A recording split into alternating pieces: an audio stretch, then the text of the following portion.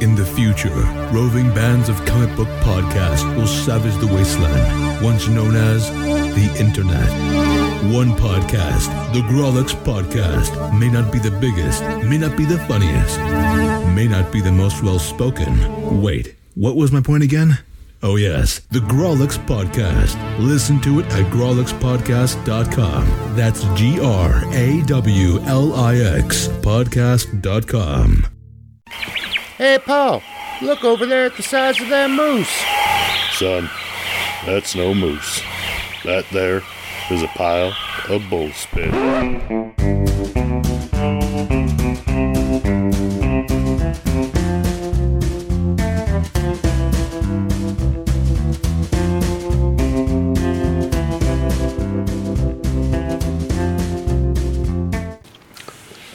Welcome, Moose Pack, to an all-new episode of Bullspit with Moose. I'm your host, Moose, and on this episode, the Bullspit is about G.I. Joe, Transformers, Voltron, and the Academy Awards? What is it that connects these things, you may be asking? Well, it's my very special guest.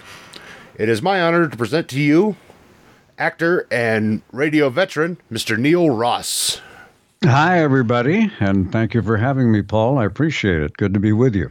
Oh, I'm glad you're here. As we talked a little bit about in the pre-recording, we had talked about your book, and that was one of the conditions for doing the interview. Is when I set up the interview, you said you wanted to talk about your book, which is... we don't have to exclusively focus on the book. Yeah. All I requested was a chance to plug it somewhere in the interview, but we can talk about anything you like.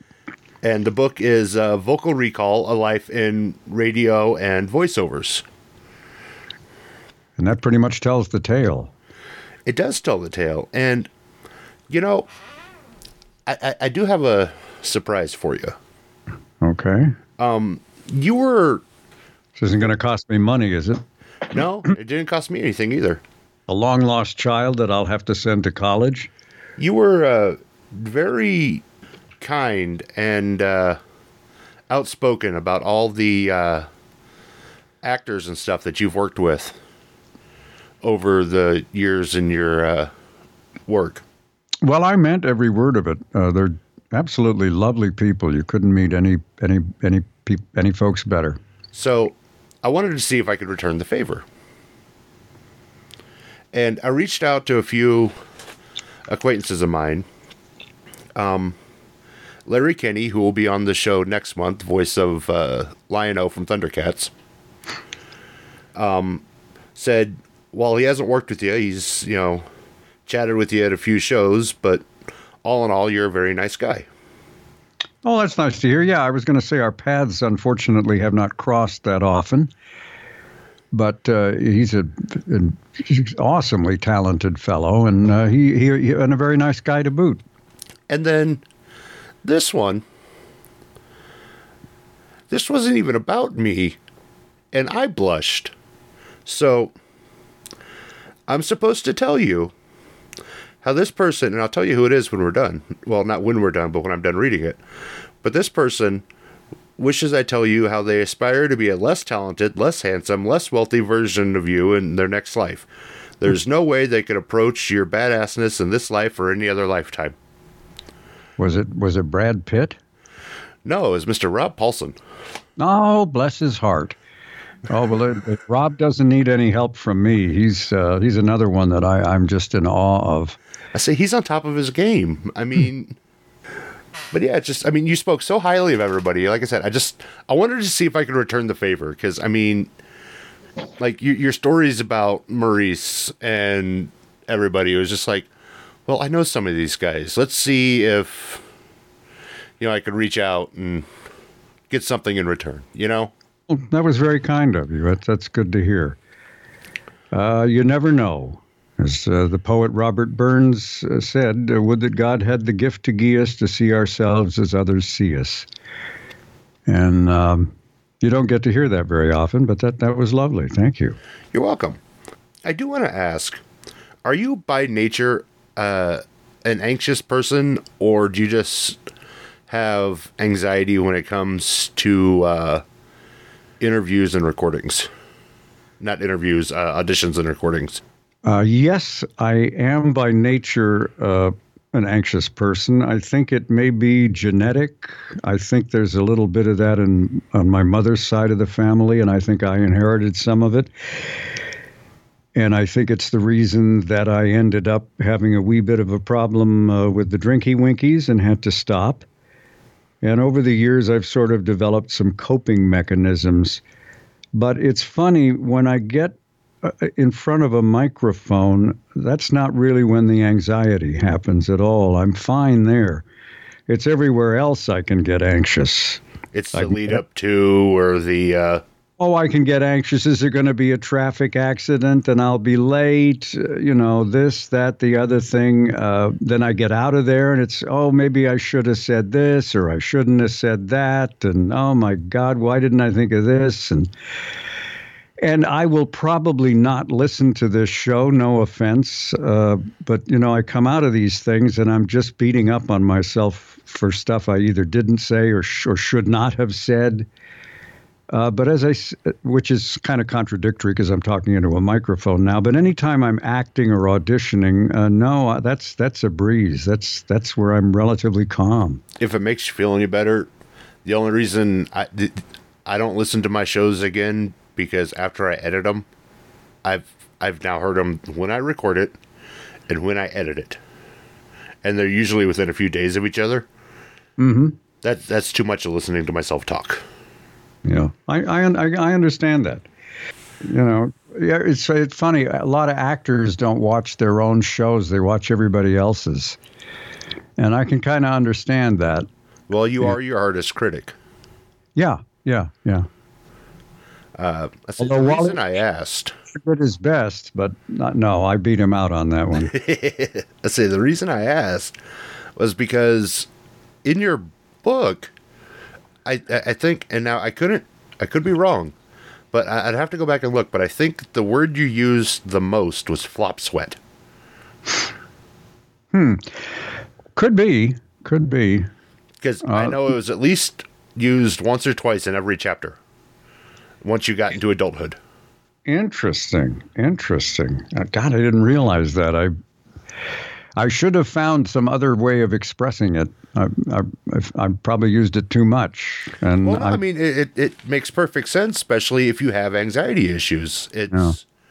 Does the general public even know what flop sweat means anymore? Or maybe they do. I don't know. And I hadn't heard it until Steve Allen talked about it. He actually wrote a song. I mean, he was not. It was a joke song, but it was called Flop Sweat. And that was the first time I'd ever heard the term, but boy, I've sure lived it on more than one occasion. Speaking of joke songs, basically means sweating bullets because you think you're going to flop. Yeah. In a show business situation. Speaking of joke songs, there's a story at the beginning of your book when you talk about when you were born in London. It was tail end of World War II, wasn't it? Yes. Uh-huh. And then years later, you end up doing was it PBS special on Wernher von Braun? It wasn't really on him. It was on the American space program. But yeah, he was in it. And there was a segment devoted to him. And as soon as you mentioned it in the book, my mind went to Tom Lear's Wernher von Braun song. Yes. Boy, that's an ancient reference. I know. For somebody who's in their 30s, I could pick up on some old stuff. Yeah. Just recently, it's funny, Tom Lehrer was a very highly intelligent guy, still alive as far as I understand it. He's 93. Yeah. But he was a very talented mathematician, I believe taught at like Harvard and MIT, places like that. But he also had this remarkable ability to write songs and perform them and sing them and accompanying himself on the piano. And they were all satirical. And lately, these oddball references to him have been popping up. I was watching an episode of Better Call Saul. Have you ever seen that show? Yeah, and the Elements song. Yeah, the I guess he's a science teacher that they're going to turn into some sort of a drug manufacturer, And the first time you see him is in his lab, and he's dancing around, singing along with that Tom Lehrer song based on the Elements. And I thought, oh my God, I hope they sent Tom a couple of bucks. Yeah, no kidding. It's like, I remember when I was younger, I was like one of the few in my generation to have ever heard of this guy. Yeah. And now he's everywhere again. Well, everything old is new again. There was a time when he was quite well known, and then I think he just stopped recording and performing, and people gradually forgot. But in the late 50s, early 60s, he was quite well known. And I'm sure most of his stuff is online, folks. If you're sitting there saying, "Who the hell are they talking about?" Tom Lehrer. It's Lehrer, I believe. And I know there's a couple of things on YouTube. You can actually see him performing some of these songs, and they're quite brilliant. Very, very clever satire. Like from a guy who was really not in show business. No, he was a teacher. And he had the kind of act that a lot of us would kill for. And he it is goof on the side. So it's like he gave up teaching, which was probably the best thing, best career choice he ever made for this satire business. Well, I don't think he ever completely gave up teaching. I think he somehow juggled both worlds and eventually just went back to the academic life and didn't do any more performing. It's like he gave up satire after, I can't remember who it was. Somebody won the Nobel Peace Prize, and he's like, "There's nothing." And he goes, "Satire's dead. Yeah, there's nothing better to write." Right. But so did you want to explain Wernher von Braun, or do we just press on? Oh, I probably should, actually. Because, again, people are like, who are they talking about?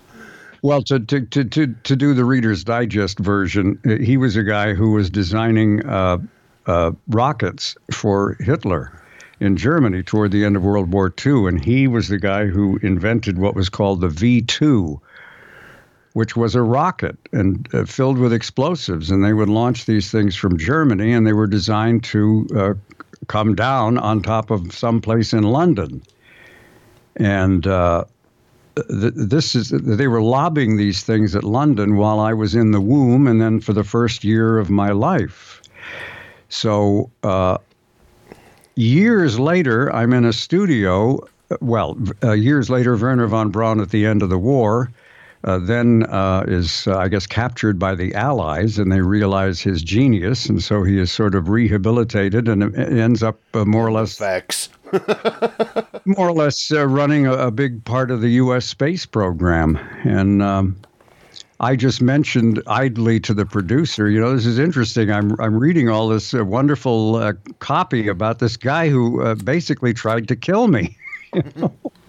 But I said, I know he wasn't trying to kill just me. He wanted to try to kill everybody in London. So, I know it was nothing personal. Well, as Tom wrote, once the rockets are up, who cares where they come down? It's not my department, says Wernher von Braun. Yes, he was. That's one of the songs you should look for if you look up Tom Lehrer online. I think it's titled Wernher von Braun. I'm not sure. Yeah. You had an interesting radio career. You seem to have the... Depends on the definition. Interesting. You seem to be like the death nail for a lot of runs. Yeah. Well, listen, the radio business, I'm not alone. You're right. I had a buddy who was also in radio and doing much better than I did. And he was aware of my history, and in the wake of yet another disaster, I'm telling him what happened, and he just said, "You have the worst luck of anybody I know." I just seem to get into these situations where the minute I show up, it's, let's change the format. Let's fire the program director. Let's change the call letters. Let's sell the station. But I was sort of like the jinx of the radio business for a while. Say, if you didn't have anxiety before, that should give it to you. What a great profession for a guy who's prone to anxiety, going into a business where you could be fired in 2 seconds for no reason. And you know, eventually I thought, you know, it's almost like a race. The minute I take a new radio job, the clock starts ticking and we see which happens first. Either I get the hell out of here or they fire me. Well, it's a good thing you didn't have a gambling problem. You start betting against yourself. Yeah. Oh, no, I had enough problems without gambling. Thank you. I think KYA was my favorite one from your stories, because you were getting the memos that KYA is not for sale. Stop the rumors. And then a week later, KYA is sold. It's just the greatest. It's like, what? Well, I mean, there's a million stories like that. I mean, there's stories of talent going to the general manager and going, look, I think I'm going to buy a house. Now I got to put out a lot of money and I got to sign a bunch of stuff. And it's, you know, if you think there's any chance that this place is going to, you know, blow up, or you're going to want to, no, we love you. Everything's fine. Corporate loves us. Go ahead, buy a house, live a little. God love you. A week later, you're fired. It's just, these kinds of stories are legion in the radio business. It really, eventually I got to the point where I said, it's the only business where they eat their young and their old. It's They have no shame. They'll eat everybody. And now, ever since deregulation in 1996, I mean, it's just brutal. Because now it's all owned by these 2 or 3 huge corporations. And don't get me started. The business that I was in essentially doesn't even exist anymore. They still have towers and call letters, but it ain't the business I was in.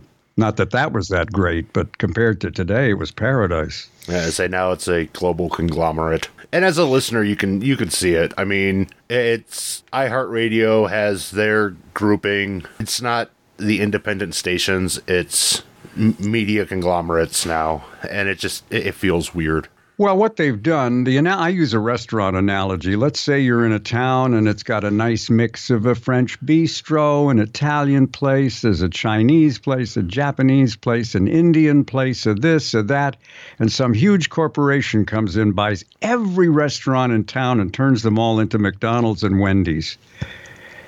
Now, the analogy breaks down because someone else can always open up another restaurant, but there are a finite number of radio stations. You can't just go on the air. You have to have a license, and they've bought all the licenses. And now they can just dumb the product down, and you don't have to worry about it because you got nowhere else to go except satellite radio, which is growing by leaps and bounds. So it is. Yeah. I have a soapbox moment here, and I wanted to get your opinion on it. What do you think about the phrase voice actor? That qualifier doesn't actor. Yeah, it's a slightly different skill. Michael Bell used to turn it around and refer to those people as face actors. But it is a little bit of a different skill, and not everybody who is a face actor can be a voice actor.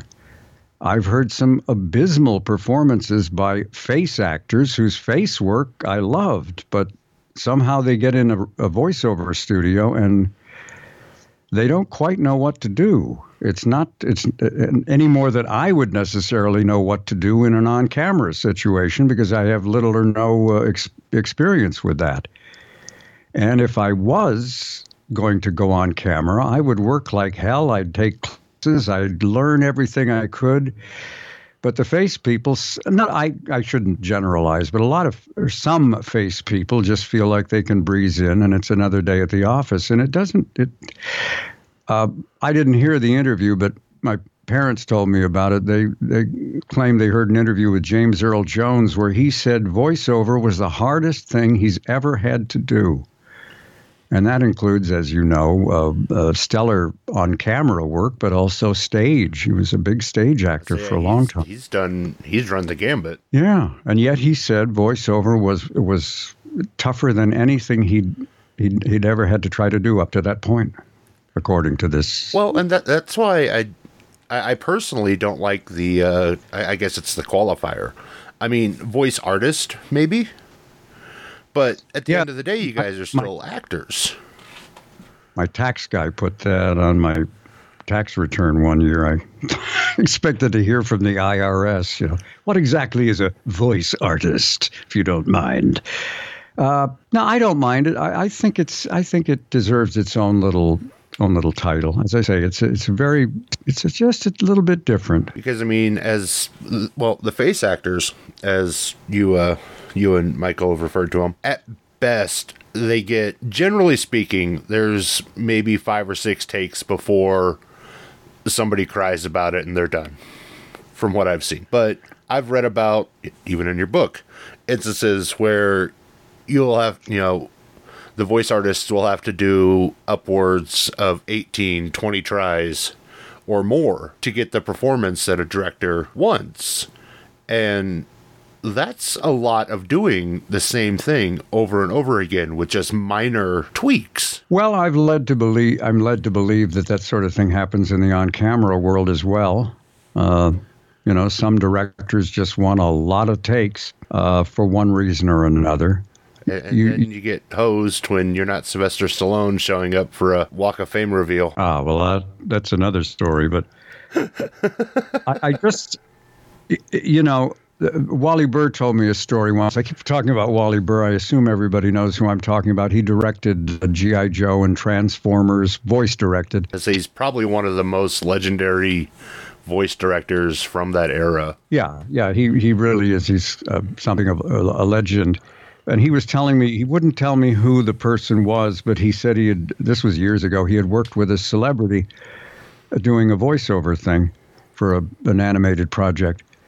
And the guy did the line, and Wally said, okay, that's the attitude. That's exactly what I'm looking for, but I'm going to need 2-3 times the energy, okay? Take 2. And he was looking at the guy through the glass, and he said, everything that I wanted happened on his face, but the line reading was exactly the same as the first one. And Wally tried again. I need more energy on this. Can you give me some more energy? And again, wonderful things happened on this guy's face, but the voice take 3 sounded it's the same as takes 1 and 2. And Wally said, I finally gave up. And he said, I don't think he was trying to be difficult. I think he was trying to give me what I wanted, but it's just, his whole focus was how he looked. He didn't appear to have ever thought much about how he sounded. So he's used to showing people, but he's used to emoting, And it's a funny thing. You have to. I mean, they can't see you. If it's radio, they're never going to see you. If it's animation, what they're going to see is a drawing running around. And you have to give it a little extra life in your voice that maybe isn't called for on camera. In some instances, you may feel like you're overacting. And if you were on camera, it would be overacting. But for an animation project, it's not overacting. And it takes a while to figure out exactly how to do that. As I say, some face folks come in and they're fine from the get-go. Somehow they lock right in and they're fine. But not all of them. Not all of them. Before we go much further, I want to mention, listeners, you really need not only his book, but you need to make sure you read.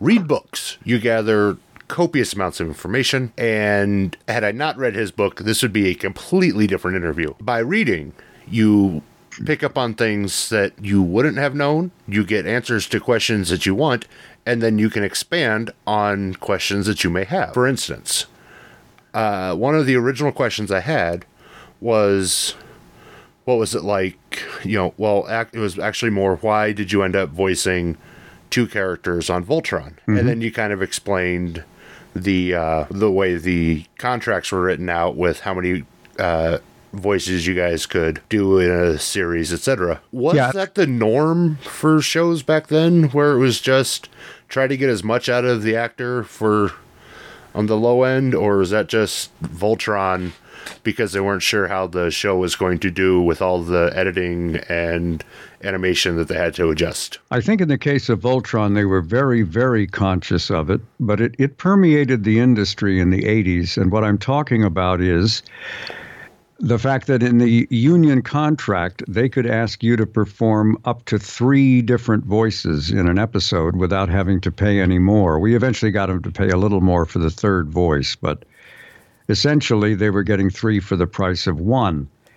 And they would keep that in mind when they cast. And in the case of Voltron, they cast 5 of us, I think. Yeah. And they cast all 5 with the idea that we could do other voices, that we could double and triple, so that they didn't have to bring in any other actors to fill in smaller roles. We were expected to cover everything.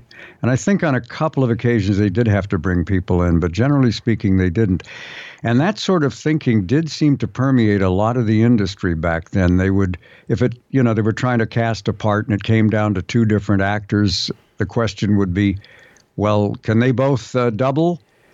Well, so-and-so can't really double. He's not good at it. But Neil Ross, yeah, he can do 2 or 3 voices, no problem. All right, give it to Neil. The other guy's out of the running. I want a guy who can double and triple. Now, I don't think that's prevalent today. I think for so many years now, they've been using celebrities who, generally speaking, can't do that. And I think they've just sort of gotten out of the habit and they don't worry about it anymore. But back then, yes, it was a big, big deal. If you could double and triple, you got a lot of work. If you couldn't, it was tougher to get work. Well, because it seemed weird as I was diving into your credits list. You were Keith and Pidge, which are 2 main characters. And generally in animation, you get, you're a main character, and then you're like newscaster or guy in blue dress or something like that. Yeah, clerk in grocery store. Yeah. No, well, it's funny. I auditioned for the part of Keith, and that's what I got. And they just sprang Pidge on me 1 or 2 episodes in, and I didn't even realize it was going to be a recurring character. I thought it was just going to be in the 1 episode. And we decided on the voice in about 90 seconds, which was astonishing, but apparently, worked out okay. So I say that I really liked the original run of Voltron. Now, the most recent one that Netflix had was really good too, but there were a couple in the middle that just didn't do it for me. Well, they brought it back and they used early CGI instead of animation. I think it was CGI. Anyway, it was a completely different look. And that was the Voltron, the 5th dimension or something like that. Yeah. It did not do well. But yeah, you were in, off the top of my head, you were in 3 iconic shows in the 80s. It was G.I. Joe, Transformers, and Voltron. Yeah, those are the ones the fans seem to remember. The other character that I hear a lot about at conventions is when I did Norman Osborn, the Green Goblin, in Spider-Man and His Amazing Friends in the mid-90s. A lot of people remember that, but you're right. G.I. Joe, Transformers, Voltron, those are the big 3. And you had mentioned in the book something to the effect of you were curious as to why, you couldn't speak for why the shows are still popular today. I have some theories, but...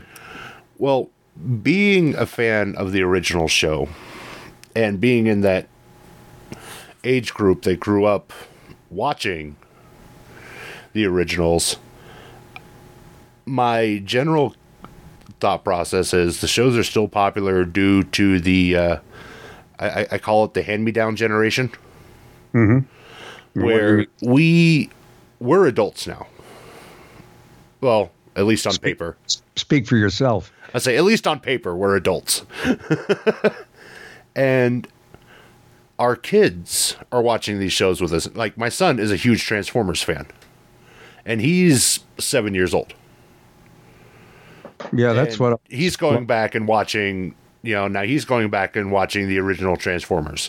I won't let him watch the movie yet, for obvious reasons, because Optimus is his favorite character. Yeah. Yeah, he's a little bit young for that heavy dose of reality. So was I. Most of For those of you who don't know what we're talking about, there was a movie made of the Transformers, not the Michael Bay stuff I'm talking about. I'm talking about the mid '80s and Transformers the movie, and they wrote a script in which I don't know, a third of the way in, Optimus Prime dies, and our 13, 14-year-old fans were not ready for that one. I'll tell you. And anyone younger wasn't ready at all. No. And I made the mistake. The equivalent would be for Marvel Infinity War. I took my son to see that, and when Thanos did the snap and half the superheroes died, he curled up in a ball on the chair and didn't move for the rest of the movie. He wouldn't even watch Endgame. I was like, I promise you they come back. He goes, nope, I don't care. I was like, but they come back. Well, it's, certain ages, you're just not ready for certain things. It's like, yeah, they're your heroes. You don't expect the hero to die. Except you guys, the actors, knew that was a bad call. Yeah, we were obviously angry because we didn't want to lose these characters. We didn't want to lose the work. But what I kept saying was, the producers, they don't respect the audience. I mean, the audience has invested emotionally in these characters. They love these characters. And you're just going to kill them all just so you can sell some new toys? There's got to be a better way to do this. I know you want to bring in new characters and sell more toys. Okay, I get it. But wow. A bloodbath like that, this isn't gonna fly. I just knew it, and of course the picture did horribly. It has since bad been enough that they released G.I. Joe straight to video. Yeah, they were going to pull the same stunt in G.I. Joe. Duke, Michael Bell's character, dies midway through. Well, they changed it into, he's in a coma. Okay, I guess that's marginally better. G.I. Joe, the soap opera. Yeah, but we were all horrified, but we weren't in charge. So I say, because when you got to when I got to that part of the book, I was like, yes, somebody had a brain. I wish people would listen to the brain. Yeah, I think on that. In that instance, the tail was madly wagging the dog. And, it is what it is. And, as the years went by, the fans have rediscovered the movie on video cassettes and DVDs, and they're older now, and they enjoy watching it again. It's like, and it still brings a tear to your eyes. And there's another credit that it doesn't say what you did, but it's another show I really liked. It was Pirates of Darkwater. Do you remember what you did on that show? That's a long time ago. I was not a regular. I think they just brought me in to do guest appearances. I would play third pirate from the left, that kind of thing. Okay, because it just says 8 episodes. It doesn't say additional voices or anything. It's just 8 episodes. It's like, well, you're not a huge help. Yeah. Well, if you're just doing a one-off, they don't usually list it. I was very lucky at that time. I had developed this reputation of being able to do a lot of different voices and accents. And so when they needed an incidental voice or a one-off character up in Hanna-Barbera, I would be one of the people they would think about bringing in. I did a bunch of episodes in the animated version of Dukes of Hazzard, because they did that gimmick where they had the Dukes of Hazzard go around the world. Back where everybody had a cartoon. Yeah.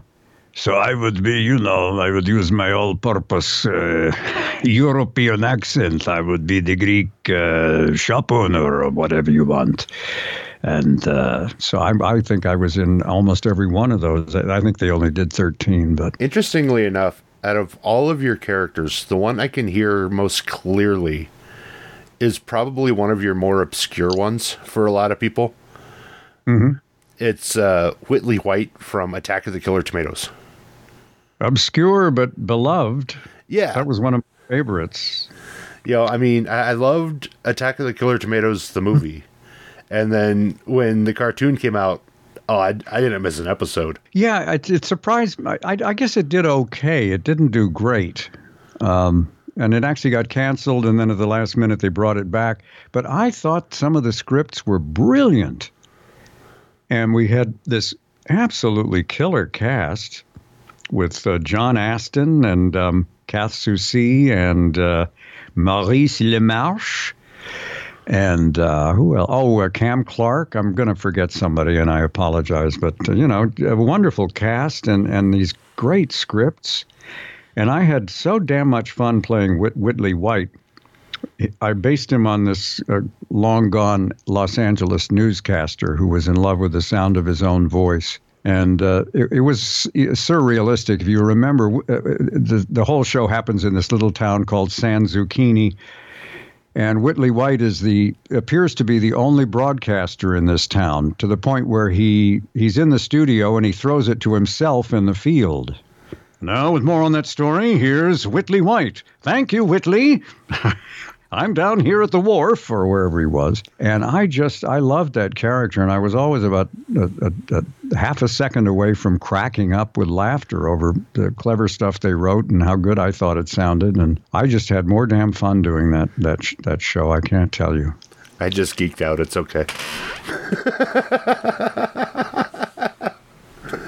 I appreciate you doing that. That was fantastic. Where was I going? You got to play Rambo. Yes, I did. For 65 episodes, you played Rambo. Mm-hmm. Mm-hmm. Rambo, the Force of Freedom. Because it couldn't be too bloody. Yes, well, we were under tremendous pressure doing that. You can't do this for a kid's show. So they made the show incredibly unviolent to the point where there was less violence in the Rambo than 90% of the other cartoon shows. But somehow we cruised along non-violently for 65 episodes, and the show did pretty well. See, I don't remember the cartoon, but the way it's described, I picture it as more of a less scientific, more action-packed MacGyver. Yeah, it could be. It's so long, I can't remember a single plot. I remember one or two things that happened at recording sessions, but as far as the storylines, they're all lost in the mist of what's left of my mind. In G.I. Joe, you have a very long list of credits. Most notably is Shipwreck. I got to get back into that voice and that character. Oh, that's so awesome. Hey, Eddie, it's your old pal Shipwreck. Just wanted to thank you for sticking by me for all these years, and you can tell Bachma that a loud mouth and smarmy attitude are all part of this sailor's charm. Keep fighting the good fight. Yo, Joe! Oh, I love it. Thank you. That's the biggie. And you're listed for... The one that threw me was Polly. You split that with Frank Welker. Now, was that you voiced him and Welker did the animal sounds? No. It was nothing that organized. I think sometimes Polly would be in the show, but my character, or Shipwreck, or none of my other characters would be, so he'd have Frank do it. And sometimes when I was there, he'd have me do it. And sometimes when I was there, he'd forget that I was there, and he'd have Frank do it. And it wasn't a big issue between Frank or me. It's whatever gets the job done. You want to be paid? Who cares? Want to be the parrot today? Be my guest. No, it was all no thought went into that at all. It just the whims of Wally Burr, basically. And then with Transformers, you were Springer, Bone Crusher. Mm-hmm. Hook, Slag, Bone Crusher, and Springer. That's how I managed to memorize them. Not alphabetical. Somehow that just flows off the tongue. It does flow off better than... Otherwise, it's Bone Crusher, Hook, Springer, and Slag, which sounds like a really bad divorce. A firm divorce attorney. Yeah. You think you're going to get rid of me? Well, it's not going to happen. You know why? Because I've got Hook, Slag, Bone Crusher, and Springer on my side. Sweetheart. You're not getting half of this place. That would make for an interesting law firm, actually. Yeah. We'll create a new series. Better Call Hook, Slag, Bone Crusher, and Springer. You also played Mean Gene Okerlund in Hulk Hogan's Rockin' and Wrestling. What was it like playing Mean Gene? Well, they didn't give him very many lines. It was just, but he was in every show at least one line, and one line, one paycheck. So, yeah, that was another weird thing. I show up to audition, and it's all these wrestlers that they're trying to voice match these wrestlers, and they're all guys who talk like this, you know. Which I can do, but it's kind of painful if I have to do it for a lot of takes. And I thought, you know, there's guys around who just sound like that naturally. That's who they're going to cast. And I'm thumbing through this stuff. I'm thinking I may not even read for this. I don't want to destroy my voice just for a job. And then I suddenly see this picture of Mean Gene, and I thought, oh, God, this guy I can do. And I went to the person running the audition. I said, I'd like to read for this. And he said, it's probably not even going to be in the show. No, I want you to read for, Brawler McFoonman or whatever. And I'm auditioning for all these wrestlers, and I keep saying, "You sure you don't want me to?" Then he finally says, "Oh, all right, do an audition if you have to." But he's probably not going to be in the show. And I do one take and leave. And of course, I got none of the other parts, but I got the Mean Gene part. And he was in every episode, as far as I know, at least one line. And so that was lovely. And this is how I knew I live in a relatively small, big city. You mentioned Omaha, and I got, I perked up a little bit from the book. Yeah, well, you must have listened to KOIL, right? Yeah. Yeah, that's a legendary radio station. You'd be amazed if you go online and look it up. Some major talent passed through that station over the years. One of which was Mean Gene Okerlund. I don't think he was in the radio business that long, but he worked at KOIL. Mean Gene Okerlund. I used to love him talking to those wrestlers. It was just... I don't know how big a guy he was, but of course they're all so huge. Compared to the wrestlers, he was a little guy. Yeah.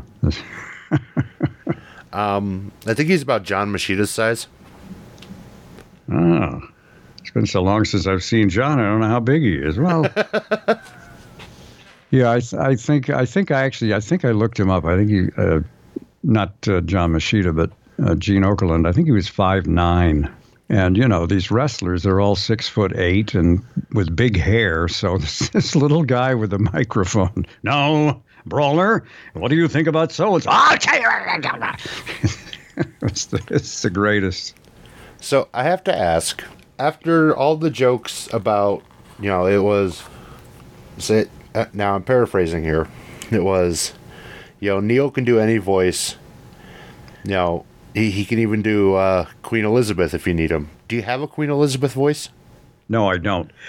That was to illustrate how my first agent, Donna Lee Davies, rest her soul, was really in my corner. And people, as a joke, used to say, if we called Donna up and said we need to voice match Queen Elizabeth, she'd say, "What about Neil Ross?" And no, I do not have a Queen Elizabeth. I just figured maybe for shits and giggles you would have put one together. No, it's maybe I should get to work on that. One never knows. We need to voice match the Queen. Are you up to it? Of course. That's not bad. It's not good, but it's not bad. I've heard worse. Yeah. I've done worse in the shower. Mm-hmm. There's a story. Not really. It's a story. It's a metaphor you use for communism in your book that I'm curious as to where you heard it, because I had only heard it in my family. Mm-hmm. My granddad used to tell it to us all the time. It was about the widget makers. Yeah. And your book was now the only time I've ever heard it outside of the family. So it kind of threw me. That's, I sort of thought I made that whole section up on my own, but it may be I read something along those lines and didn't realize I was paraphrasing a real thing. It just is just based on how we're discussing communism in a book about voiceovers. I should probably explain, and that is that some people attempting to become spokespersons in commercials are bothered by the fact that they're involved in this commercial activity, and they have a hard time with it. And I just said, it's easy to think to yourself, boy, all this advertising, it's a waste of money. What if they poured all that money into just making the product? Just have one company make cars, and they don't have to advertise because there's only one car you can buy, and then they could put all the money into the cars, and the cars would be great. And and I in the book I say essentially that was tried. It was called communism. And human nature being the way it is, it just didn't work. It was one of those ideas that probably looked good on paper to Karl Marx and people like that. But the truth of the matter is that competition improves the breed. And if you only have one person making widgets, I guarantee you they're going to be crappy widgets. But if you've got a bunch of people competing for the customers, now you get top. I mean, arguably, without a Microsoft, Apple wouldn't be as good as they are. And without an Apple, Microsoft wouldn't be as good as they are, assuming you think they're good. And so, yeah, competition drives business. Yeah, I just use widgets to take it away from kind of specific product, but that goes back to the my sentiment on the importance of reading, because I key in on different things, that different aspects of the story that not many people would key in on, because that was something that meant a lot to me, because I have a personal connection to that story. So I was like, wow, that's interesting. Another interesting.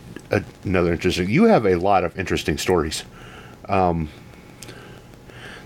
there was one story in particular that I could hear vividly come off the page. Well, I'm looking for this. I didn't realize. So you were a huge fan of Blazing Saddles, huh? Oh, loved it. Genius, brilliant. I don't know if he'd be able to make it today. Oh no. Yeah.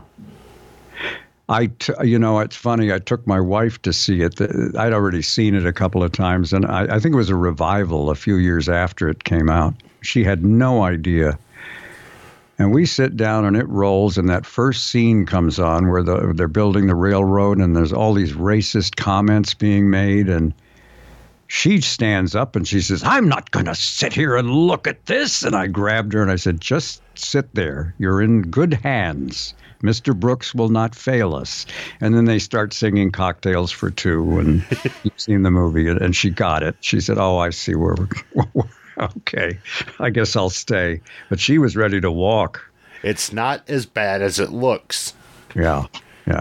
The story that I'm talking about was you had to do a quick one paragraph read, and you got put in front of Little Richard. Oh, yeah. And you got it in one take. And now that in and of itself is cool, because, I mean, to be able to get anything in one take just is awesome. But then, like I said, I could hear Little Richard's response, which is, and in your book, it's, I left the booth, and to my amazement, Little Richard went bananas. Jumping up and down, sounding like a revival preacher, he shouted, "He got it on take one! I don't believe it! He got it on take one! I've been in this business 40 years, and I've never seen nobody get nothing on take one! You bad, Neil Ross, you bad! I gotta tell Bo Diddley about you!" That was the best part. I got to tell Bo Diddley about you. I mean, reading the book, you could hear that. That's exactly what he said, as to the best of my recollection. And that story sort of pays off something that happens in one of the early chapters of the book, where I'm about 11 years old and I hear my first rock and roll record, and it changes my life. And that record was done by a guy named Little Richard. And that was the first time you heard Tutti Frutti, wasn't it? Yeah.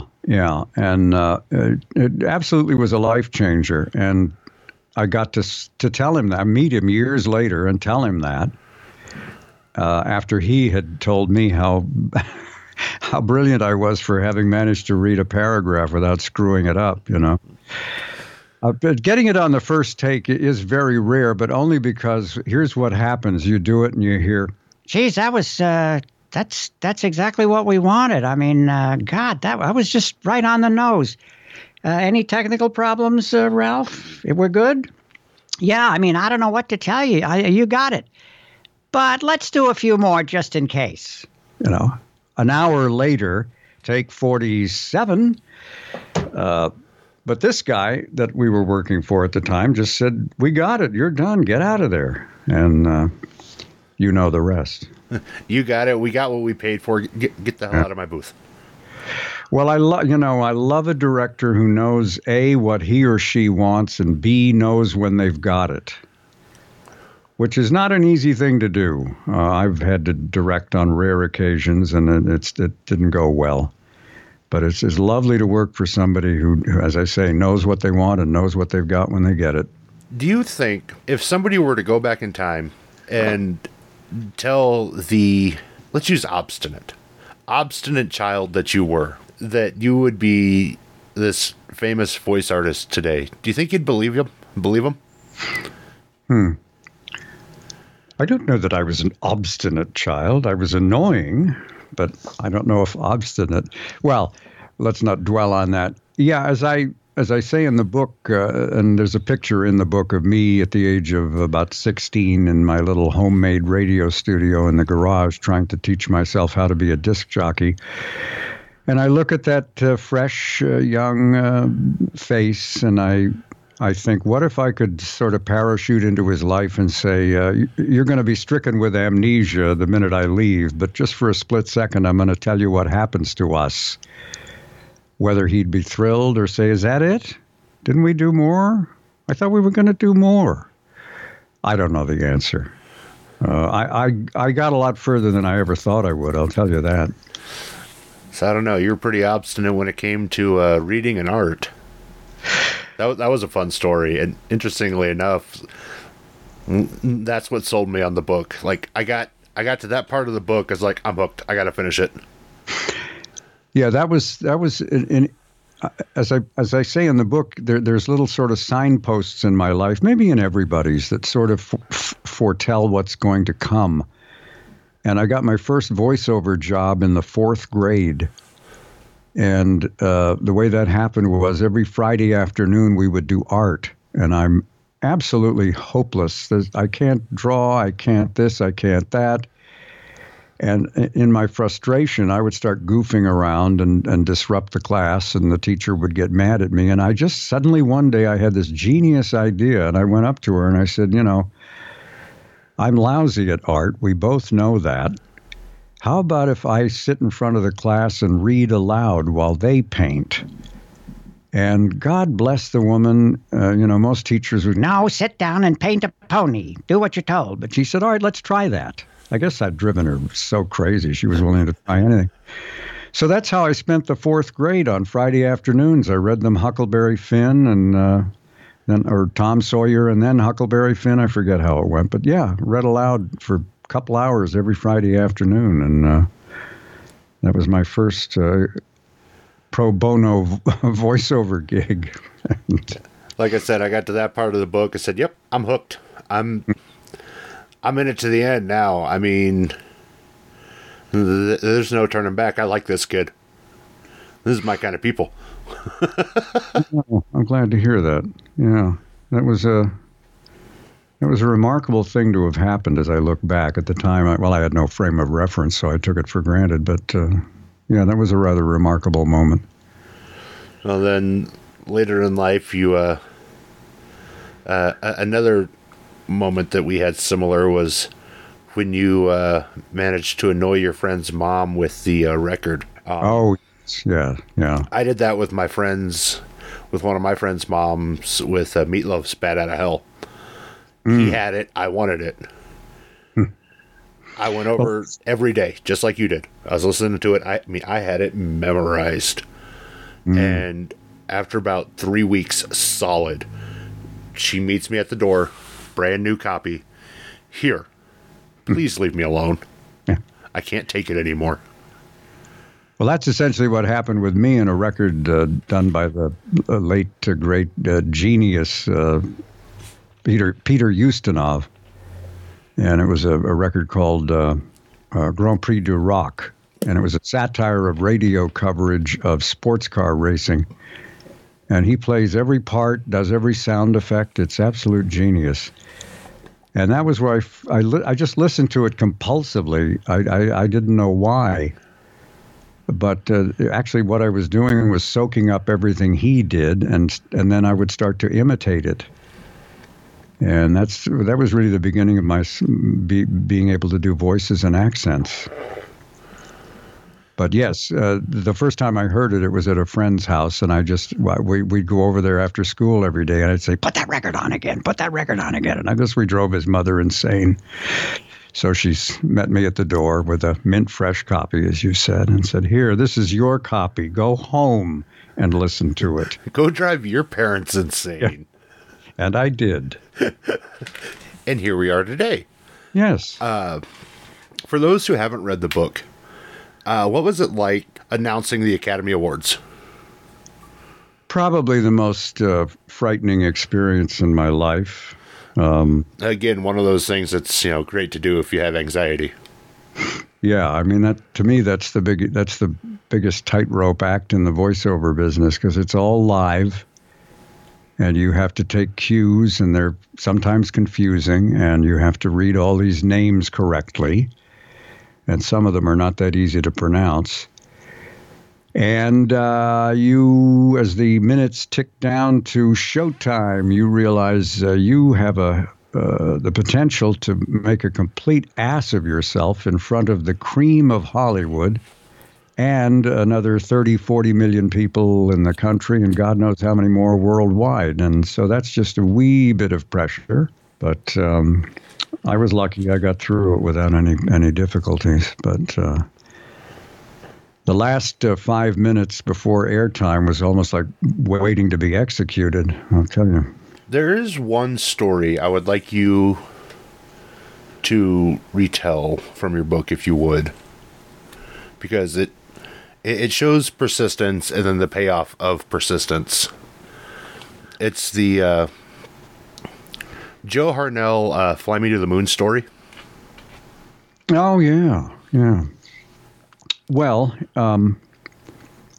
my last radio work was in Los Angeles at a now long gone radio station, 710 KMPC, which was owned by Gene Autry, the singing cowboy. And we were in these lovely studios on Sunset Boulevard in Hollywood, and the station at that time was playing sort of nostalgia music. And one of the songs we were playing was Tony Bennett's Fly Me to the Moon. And I pointed out that, while no slur on Mr. Bennett, he's a wonderful artist, but doesn't anybody remember the big hit version of that, Fly Me to the Moon, by Joe Harnell, the jazz pianist? And I made a bit of an annoyance of myself, and they finally went out and found the record.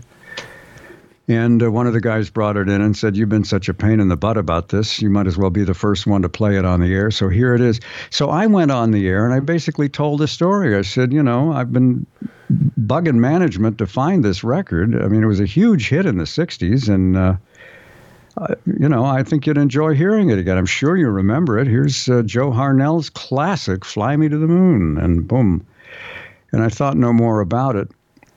And then I don't know, maybe 2 or 3 weeks later, I get a call at the station, and it's Joe Harnell. And he tells the following story. He, that morning, was lying in pre-op, waiting to have open heart surgery, and scared out of his mind, convinced he was not going to get up off the table, that he was going to die during the operation. And somebody put a radio on, and it was tuned to our station, and he heard me do my rap and play his song. And he said, he said it was like the universe talking to me, telling me everything's going to be okay. I mean, what an insane coincidence. Just before I'm going to have an operation, you come on, talk about me and my song. And he said, I went into that operation feeling total confidence, just as they were putting me under. And he said, I don't know if you believe in the mind-body connection, but you might have saved my life. And I said, oh, well, I'm really touched, and thank you for calling and telling me that story. And of course, years later, I meet and work with his son, Jess Harnell. And I told him the story, and he remembered that. He said, oh, you're the guy. Okay, I get it. Yes, I remember that. I remember that very well. And Mr. Harnell went through the operation with flying colors and lived another, 15 years, something like that. I say it is a beautiful story. And it, like I said, it's one that it shows persistence pays off. And it's also the, squeaky wheels, the one that gets oiled. But, I mean, you wanted something, you set out for it, and damn it, you got it. Yeah. You knew what you wanted. People come up to me sometimes at conventions and whatnot, and then they're aspiring voice artists, and they want advice, and I always tell them, listen, I got started in the early 80s, and I am the world's leading expert on how to get into the voiceover business if it's 1981. But if it's 2020, I may not be as knowledgeable as some other folks. But I got to believe that regardless of what twists and turns the business has taken, and the business is completely different from the way it was in the early 80s. How could it not be? Everything changes. But I think what never changes are the fundamental values, and I call them the 3 Ps. And it's practice and persistence. Persistence is a funny thing. There's a way of being persistent without being annoying, and it's a hard thing to work. But and patience. That's the one I was looking for. Patience. You have to. A lot of. It seems like a lot of younger people, because of the world they've grown up in and seeing, .com billionaires who aren't even 30 years old yet, they're impatient. They want to do it all. They want to get to the top right away. And to me, you have to have persistence and patience, because I think a really solid career, it's not based on gimmicks and connections and who you know. It's based on just taking it one step at a time, learning your craft, being patient and persistent, and practicing.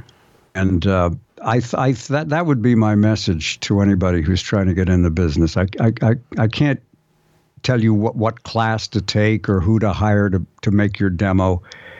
But I can tell you, I honestly believe if you practice the 3 Ps, you will end up with a career with a solid foundation, not one that's built on shifting sands. So, nice. Do you have a dream role, if you could, like just one role that before you end your time on this planet that you could tackle? What it could be? I don't have anything specific. I would just like to keep doing this as long as I can, and play the parts that are appropriate to whatever talent I have. And I don't really have an ideal role. There's no Hamlet I wish I could play. Someone's got to write it, and I gotta win that audition, and then I just enjoy the process, Nice. There's one more story I want to touch on, and then we'll wrap up, because I don't want to give away all your stories, and people won't buy your book. The so long. I think it's longer than War and Peace. We'd have to sit here for another 10 hours to get all of them in. But Hey, if you're anyway, down, I'm down. I could talk about every one of them. No, I think we've done well.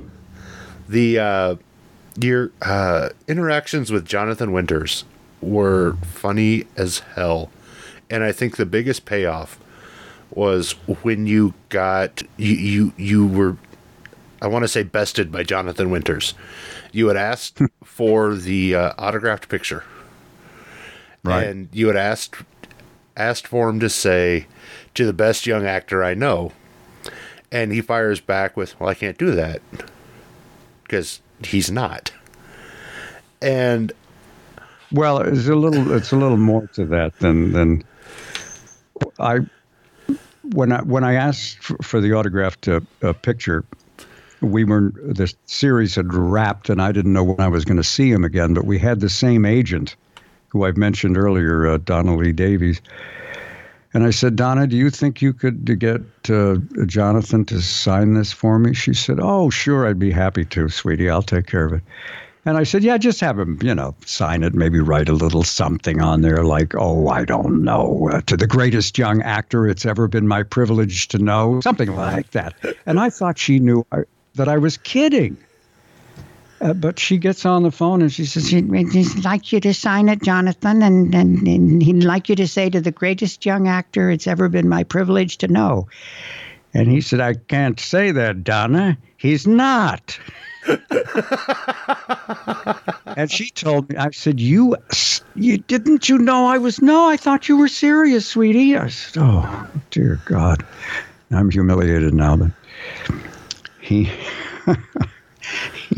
he signed it anyway. And well, what would have made it better is if, he would have wrote all that on the picture. Mm-hmm.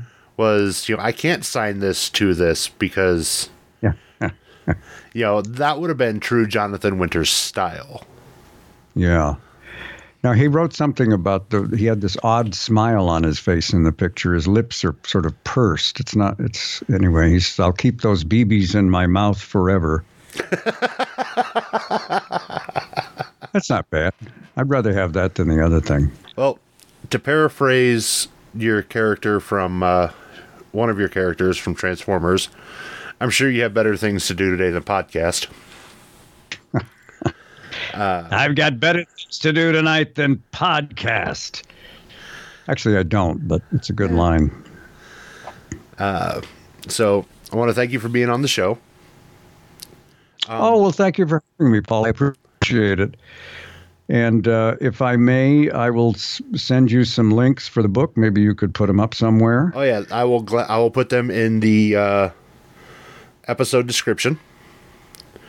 And if for some reason you are hearing this in a situation where you can't access that, if you're curious about the book, I have an easy-to-remember website devoted to the book.